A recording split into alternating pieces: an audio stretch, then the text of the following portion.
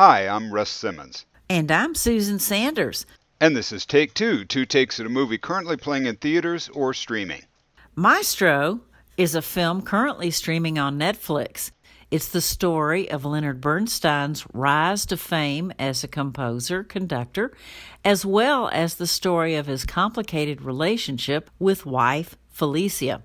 Bernstein is played by Bradley Cooper, who also directed this film. Carey Mulligan plays Felicia.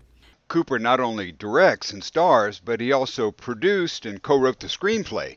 I think it's best to view this movie less as a biopic and more as a look at the contentious relationship between the artist and his wife. It deals with Bernstein's thinly veiled homosexuality and how the couple dealt with the resulting tensions. The story of Bernstein's adult life is fascinating and good material for a great film.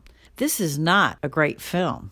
Cooper's overacting hit me as pretentious and phony. My take on the actual Bernstein from TV interviews was of a worldwide famous conductor with a down-to-earth appeal. Cooper's acting, aside from the fake nose, involves a funny voice change from scene to scene.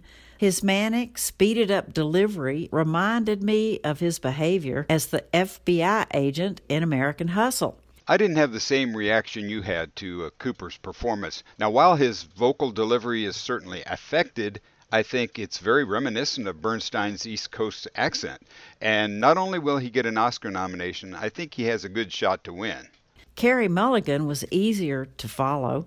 Maestro skims the surface in some respects, but it's an impressive production nonetheless. I found the film to be really disappointing. I'm Russ Simmons. And I'm Susan Sanders. And this is Take Two.